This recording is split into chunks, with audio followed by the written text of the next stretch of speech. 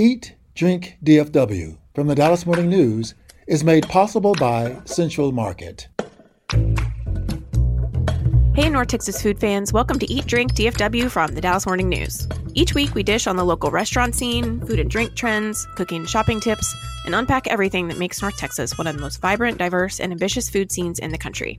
I'm your host, food editor Erin Bookey, and this week we're talking about the foods we bring to friends and family when they're in need of a little help, be it when they're grieving, overcoming an illness, or just going through it. We'll also share stories of how others have helped us and what foods bring us comfort and lift our spirits. It all gets started right after this. Central Market is really into food, like fish flown in so fresh it still has jet lag into food. Our sourdough starter has been around since grunge was a thing into food. We're talking more prime cuts than a greatest hits album into food. Central Market is really into food. If you are too, then we're the HQ for you, whether you're a make every recipe in the cookbook foodie or a my favorite recipe is reheat type who just digs the delectable. No place makes every day more delicious like Central Market. Really into food. Shop now at centralmarket.com.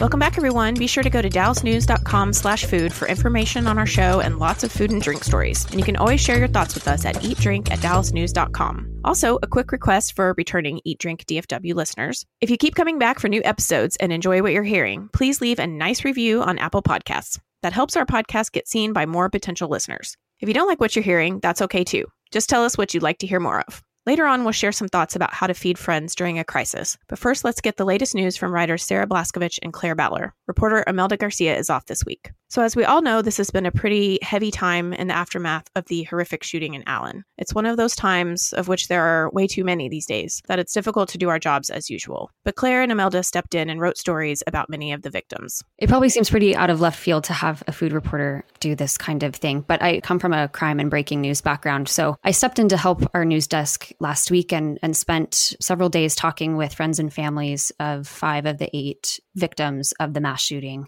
2 of the victims were sisters, Daniela and Sofia Mendoza, 11 and 8 years old. They were there at the mall that day shopping with their mom, as they did often. Daniela loved swimming and math and making TikToks. She was excited about the STAR test last week that she was about to take. There's probably not that many kids who get excited about a STAR test, but she was one of them. Her little sister, Sophia, unlike Daniela, was the opposite of reserved and quiet. She was loud and wanted to be an actress and a writer. She had plans to win an Oscar and a Pulitzer Prize, even though she didn't really know what that was. She loved writing, and the morning of the shooting had started her own little book called The Twins Who Didn't Think Like Twins. These girls were just living like normal little elementary school girls when their lives were tragically ended, and their mother was injured in the shooting.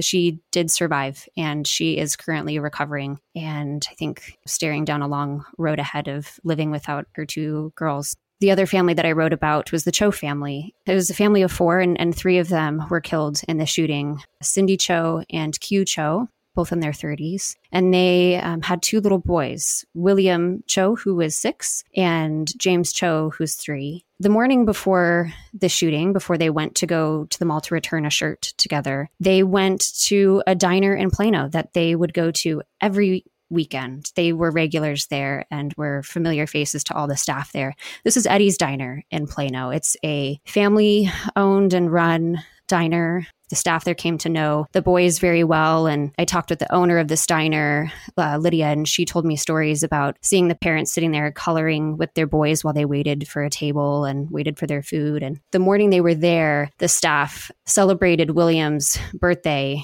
with the family. He just had turned 6, and they celebrated with a little cinnamon roll and a candle and sang him happy birthday. William survived the shooting. His mother and father and little brother did not. He was hospitalized for his injuries and sounds like he's making a good recovery and will be taken care of by family. But what really struck me in covering that family and their story was, they were just living normal lives, right? I mean, they had this family routine that they did together every week, like so many of us do, of going to a breakfast spot every Saturday. And that place was really special to them. And, I know that diner will forever have the Cho family as part of their story now. It's just all very, very heartbreaking and sad. But it was, that brought some a little bit of comfort to hear how this family spent their last day together, just loving their time together and having one last meal like that. Well, thank you, Claire, so much for writing those stories. I know it was difficult for you to talk to the families. It was difficult for people to read, but it's very important to realize that these were real people who lived lives just like us, and it's important to remember them. So thank you very much for that, Claire. Stick around. Up next, we'll talk about the best foods to take to friends in need of a little comfort. That's right after this. Central Market is really into food. Like when we say cheese, it's in 12 languages into food. Butchers, bakers, and sushi roll makers into food. We're talking so obsessive about quality you can shop blindfolded into food. Central Market is really into food. If you are too, then let us turn your shopping list into a treasure map. Get inspired, get adventurous, or just get a chef-made dinner when you've got more taste buds than time. No place makes every meal more amazing like Central Market. Really into food. Shop now at centralmarket.com.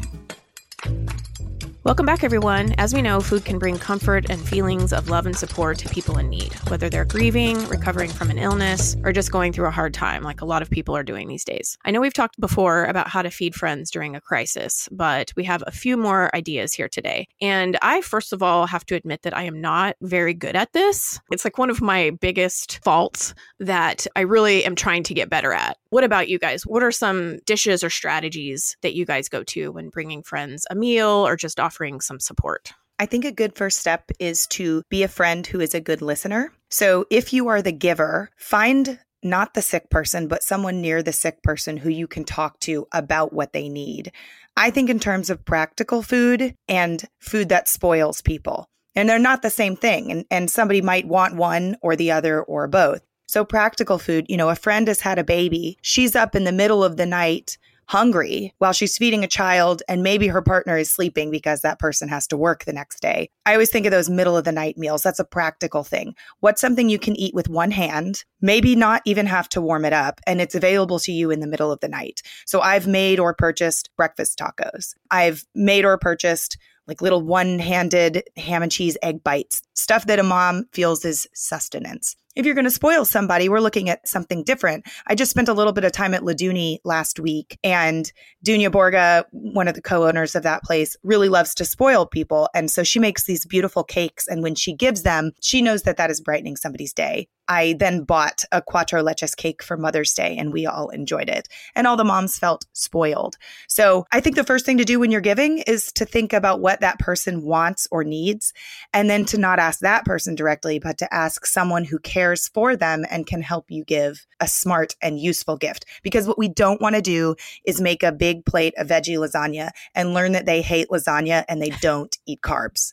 Like it is thoughtful just to drop the thing on the porch, ring the doorbell and leave. But wouldn't it be terrible if we all realized that food wasn't eaten? Yeah. So I think just a little extra step could let you know that you're actually being helpful. Yeah. And I like that kind of division between food and help that is practical versus the spoiling or the treats, because that's so true. I remember when I was on maternity leave, I had friends bring over big, freezable, healthy, nutritious foods like a black bean, quinoa, chili, like lots of protein. I even had someone just send me a 12-pack of protein shakes. And I was like, oh, wow, I didn't even realize that I might need that. But it was like really thoughtful, like people who'd been through it before. Making food for people is one of my love languages, but I'm at a point in my life right now where that is harder to do than it used to be. And so I have leaned heavily in recent years on markets around DFW to pick up food for friends in need. A go-to of mine for friends who like